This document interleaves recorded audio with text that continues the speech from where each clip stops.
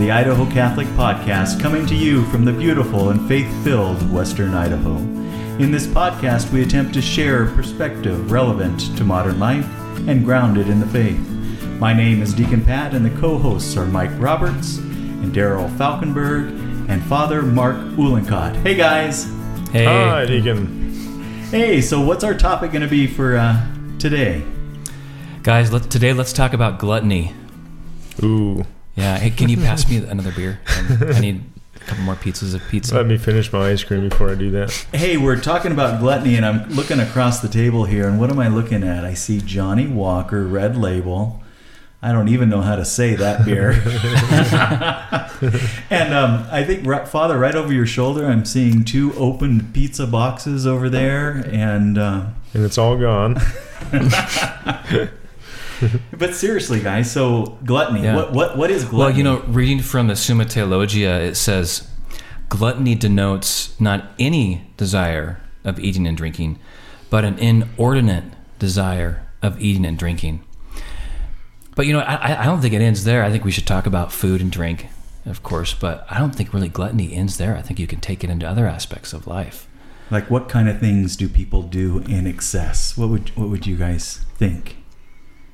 The number one hit issue, I think, is our cell phones. Technology. Technology, right?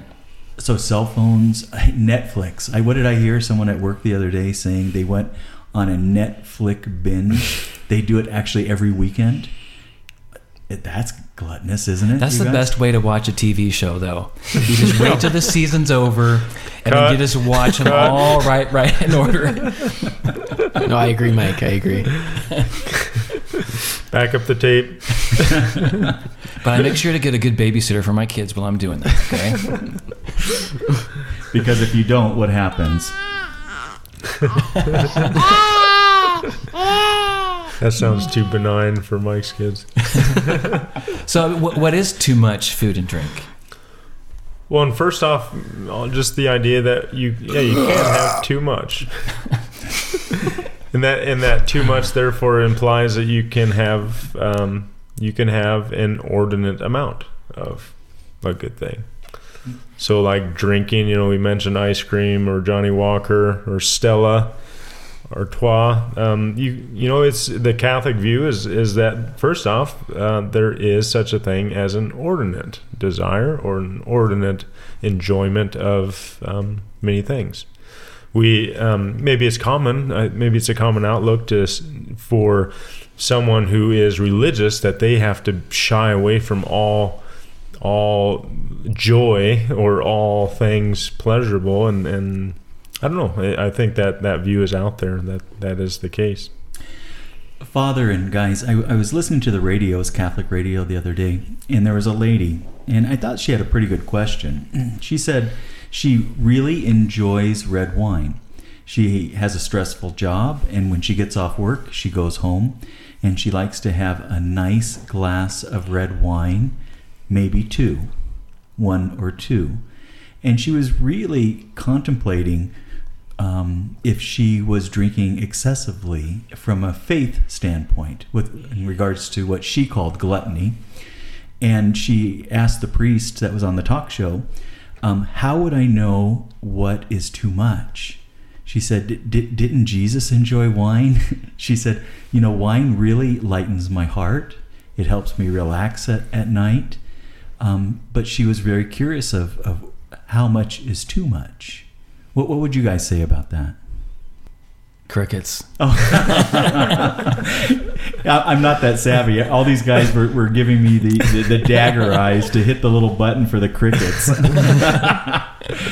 Yes, I will cut that out, you guys. But anyway.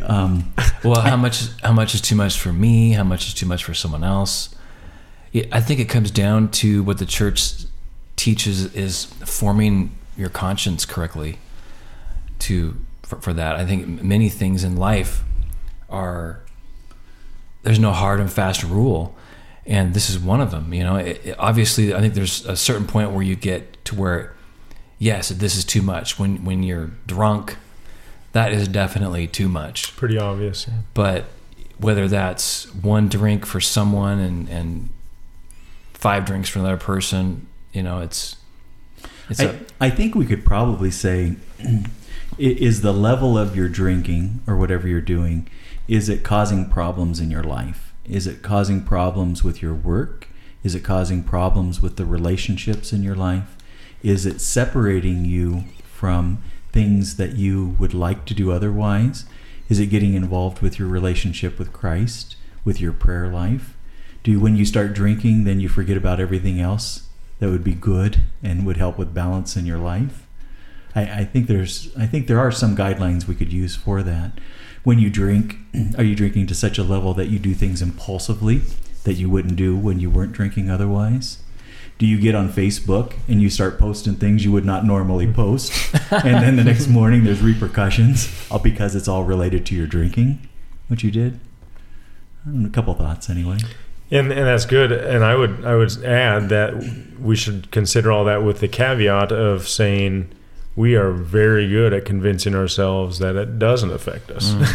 I think we're extremely good at that. We're good at blinding ourselves to, does it affect my life? Well, who is more apt to say that they don't have a problem but the addict himself, the person that is obviously addicted or obviously has issues with that? Yeah, denial. That's the number one coping skill for addictions. Because once you identify that you have a problem, then you have to do something about it. It's much easier to deny that you have the problem and project on everybody else that they just don't understand you and they're the problem, because then you don't have to fix anything. And I would also say that a good way to tell if you have maybe, to use language, more general language, an inordinate or a unhealthy attraction or an unhealthy desire towards something, is just to go without it. Give it a try and actually see if you can go without it. I think that gives us a huge clue to how much we're attached to something. Because I would say there'd be plenty of things that people would say, oh yeah, it doesn't mean anything to me, I can go without it. But boy, if you ask them to actually do it, they would say, in the end, they would say no, or it'd be too hard. I could if I wanted to. I could if I wanted to, but I don't. Yeah. Well, you're touching on there on the, gluttony is one of the 7 deadly sins, and if you're struggling with gluttony, then you want to focus on the lively virtue that opposes that helps us fight it, and that would be what you just kind of were mentioning. Go without it. That'd be fasting. So if you are struggling with drinking or too much food, then I would say one of the answers to fighting that would be fasting. What is fasting in particular, or just going without it? Well, yeah, like in your case, it'd be, if it was drink, then you'd fast from drinking for a period of time. If it's just eating too much, fast on Fridays. Don't eat on Fridays. Or whatever. I mean, I'm just throwing an example there. Yeah, I think fasting really has been a lost art for many, many people. It's fasting which helps, really teach discipline in our lives. And the more you can practice self-denial in your life, the better you become at it. And if you're going to focus on fasting, which there's a lot of groups out there which will pick like a Wednesday, and they fast every Wednesday, or maybe every Friday they fast on. And the more they do it, the better they get at it. And then they can start applying that to other aspects of their life as well, become more disciplined. We live in this culture that we never say no to ourselves for anything. You want something, you can drive to the store and get it. Stores are open all night. You never have to wait for anything. Yeah. And I think to tell yourself, yes, I want this, but I'm going to deny myself this. I think that's very rare in our culture. It's unheard of. Yeah. Father said something a minute ago. He used the word detachment, and that it's that detaching from an unhealthy desire for food or drink or just other things that we have a unhealthy desire for. What did you mean by that? By detachment?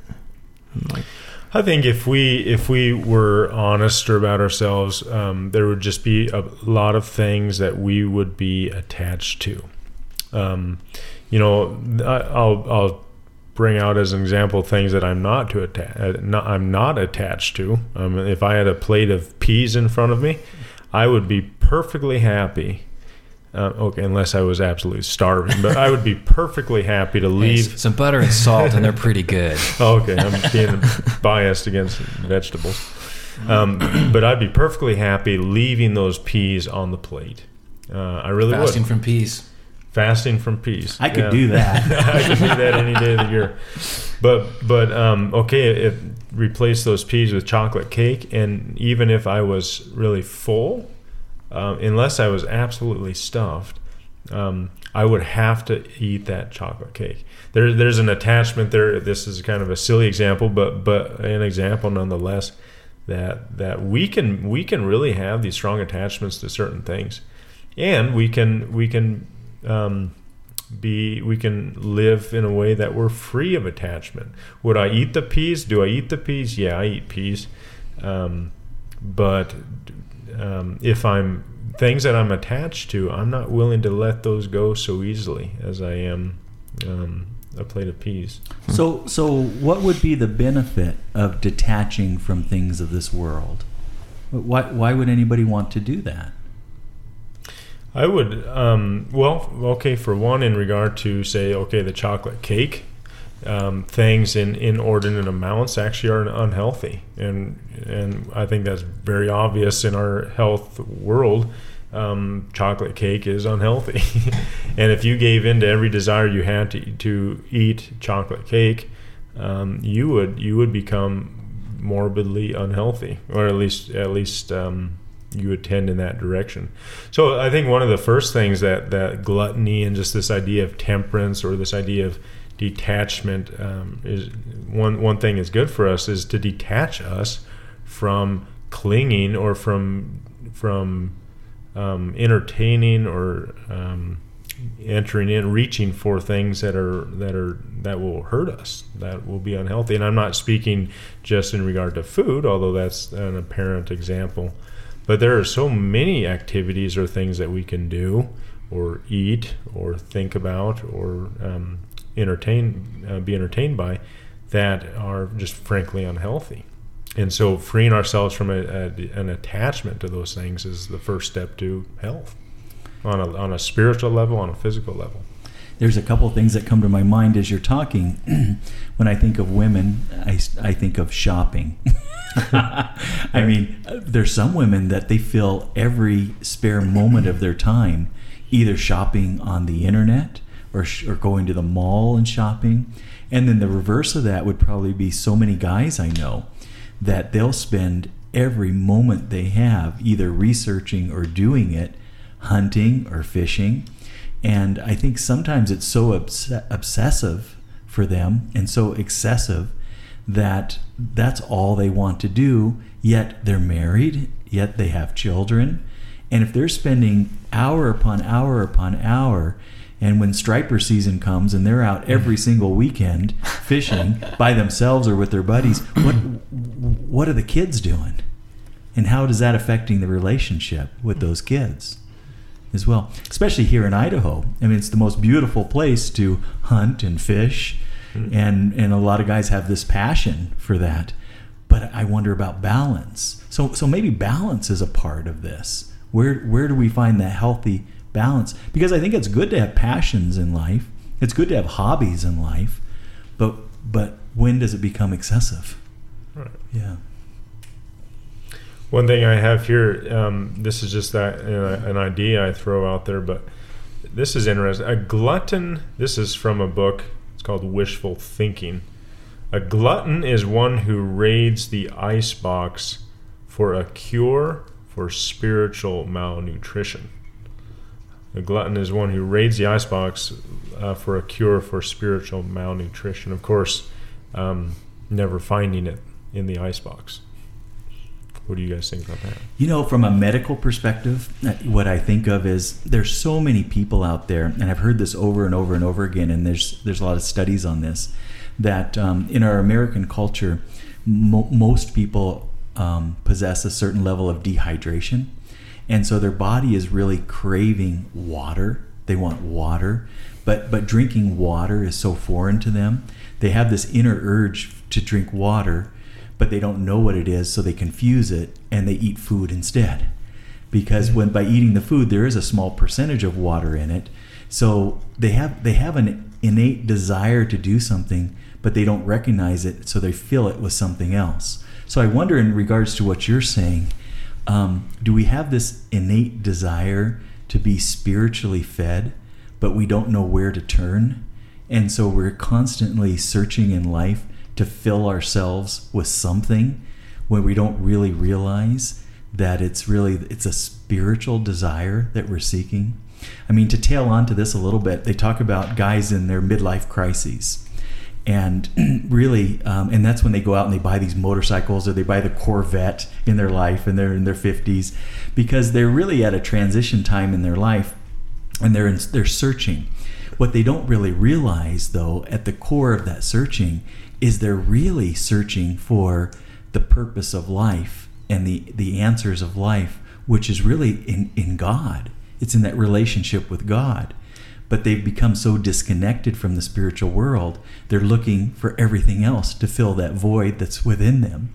So I think it would help us to really stay in tune with our relationship with God. I don't know. I just threw a lot out there, you guys. Yeah, you're way off topic here. We're talking about food and drink, Pat. Food and drink. Okay. Hone it back in, right? No, but it's like you. Okay, that's not my laugh. Mike, so was that you? Knows. Was that you? Come on. No, but it's like you have an appetite, but yet you're filling it with things like Father. Come on. You have an appetite, but you're filling it with things that don't quench that appetite.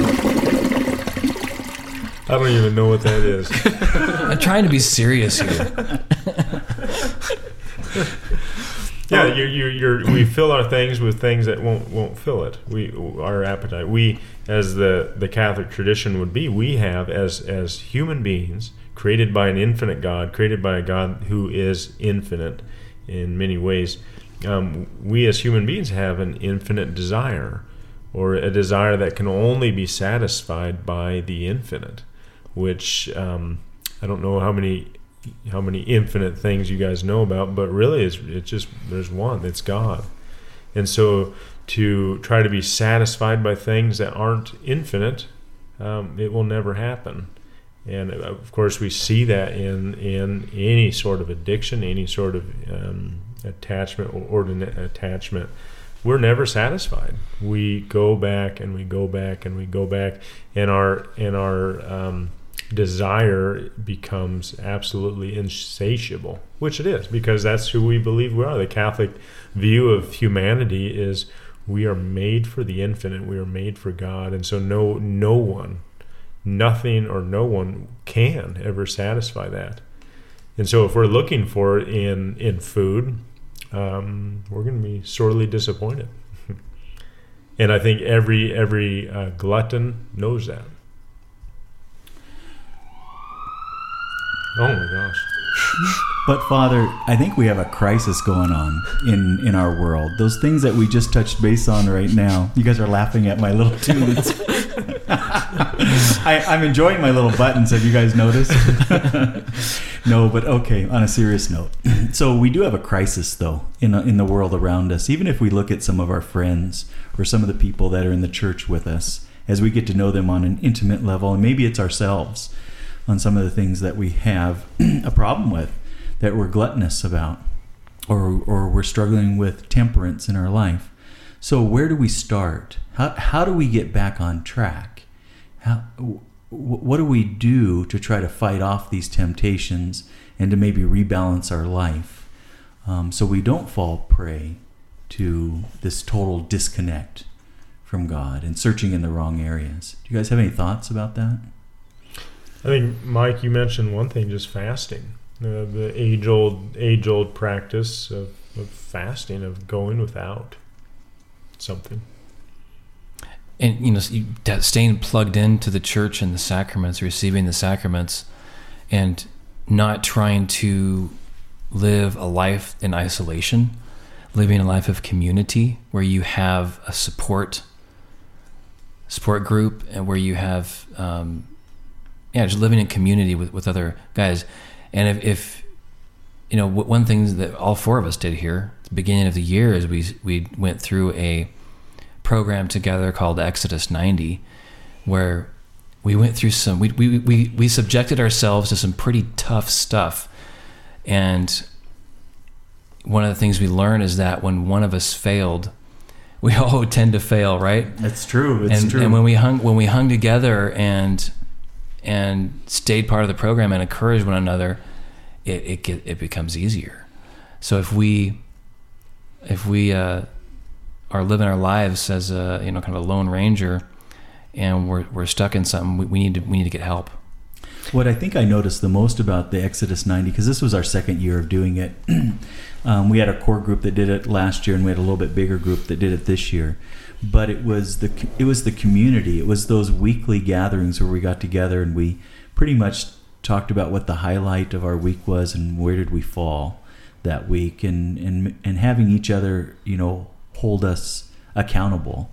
Someone that you had to report to in your life, someone that you trusted, I think. So doesn't that relate to our Christian journey as well? Do we have those kind of friendships and relationships where we can hold each other accountable? Or do we even want to do that? It has to be a desire to want to do that as well. And something I found with Exodus 90 is that when we were fasting on those fast days, there's something about the fasting that made the other disciplines easier. And I don't know why exactly, but there was always something about just something about the fasting that would make not watching movies easier, not watching TV easier. And it kind of focuses your mind on what's important. Or at least it did for me. I think it's the hardest of the disciplines. It is. And if you can master that one, it just gives you so much more stamina to get through the other ones. Mm-hmm. Most of the guys thought that the cold showers were going to be the toughest part of the discipline. But actually, as we got into it, that seemed to be one of the easiest parts. It was the fasting for food, and for a lot of the guys, it was the fasting of alcohol. No alcohol for 90 days. Father, I think you mentioned a little earlier, to know if you really have a problem with something, see if you can give it up.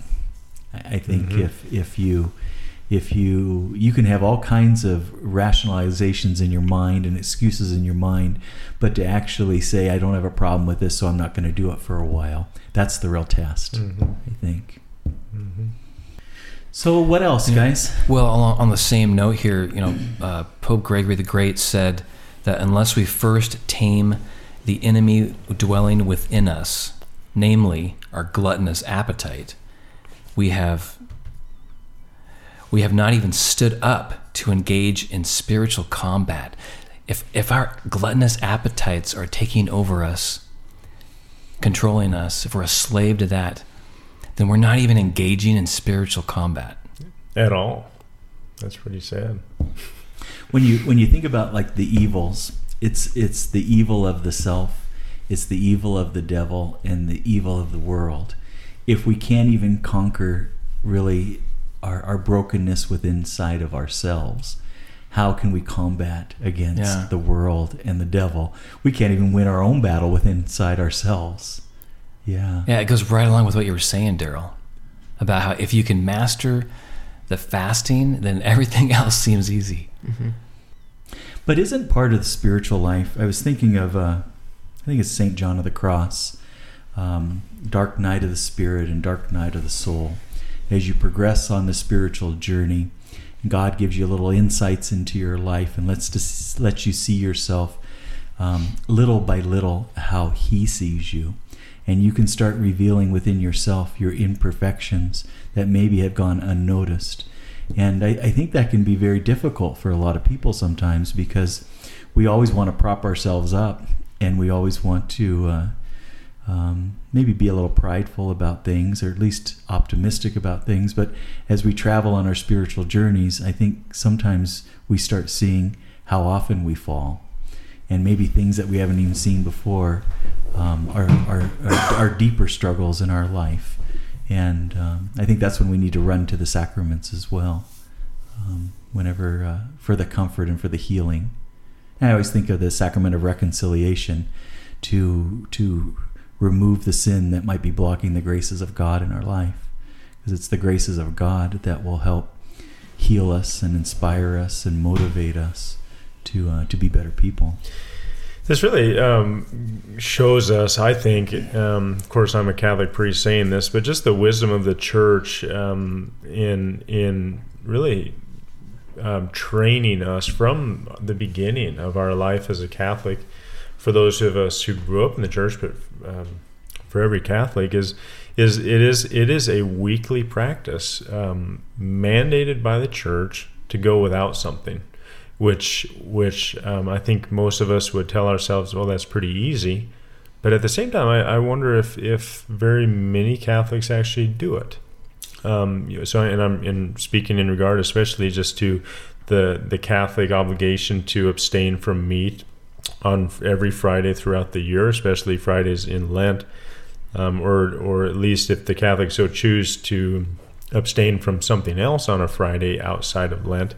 But every week we are obligated to go without something, and of course that's not just to follow some rule, meaningless rule, but the Church sees our need to always staying on top of this temperance, this sense of staying in control. Even, of course, the Church in this regard, I think, really proposes the minimum necessary. But nonetheless, it's a practice that I would dare say a good majority of Catholics do not even really practice or even think about or even aware of. Just that weekly necessity to go without meat or something on every Friday. So not just during Lent; it's every Friday. Yeah, not just during Lent. Yeah. I think that's right. A lot of Catholics think that the Church got rid of this whole sense of getting rid of or abstaining from meat on Fridays, but that really never went away. The only thing, the Church gave us the option to substitute something for that. But what I think what most Catholics hear then is simply that the Church let us get rid of not fasting, but that's simply not the case. That is so true, Father, because every year I teach a class to parents that have children that are going to go through First Holy Communion, and it's a gathering of these parents and also the sponsors, and we talk about this. We talk about the refraining or fasting from meat on Fridays, and if you're not going to do that, then you need to purposely think of what are you going to substitute as a discipline of denying yourself. Or if it's going to be prayer, whatever it's going to be for the substitution. And I get the look of the deer's eyes in the headlights. They have no idea what I'm talking about. So when you think about, these are the parents of the primary educators of these kids, and they don't even understand, the guidelines of the Church. We have a problem. We have a problem there. It just perpetuates the ignorance. And I don't mean that in a bad way, but the ignorance of really the guidelines of our own Church. So what do we do as Catholic men and clergy to teach? What is our obligation? Hand over the ice cream. I think we need to step up. I think, hey, I have a good idea. We should start a podcast, you guys. There you go. Let's talk about gluttony. Yeah. Well, guys, is it time? Wow. I think I hear the music. Can you believe it's been 30 minutes already? No. Jeez. Well, thank you all for listening to Idaho Catholic Podcast, a weekly reflection and discussion on living the faith in the modern world. We hope you have a wonderful and God-centered week full of peace, happiness, and joy. May God forever keep you. Until next week, God bless.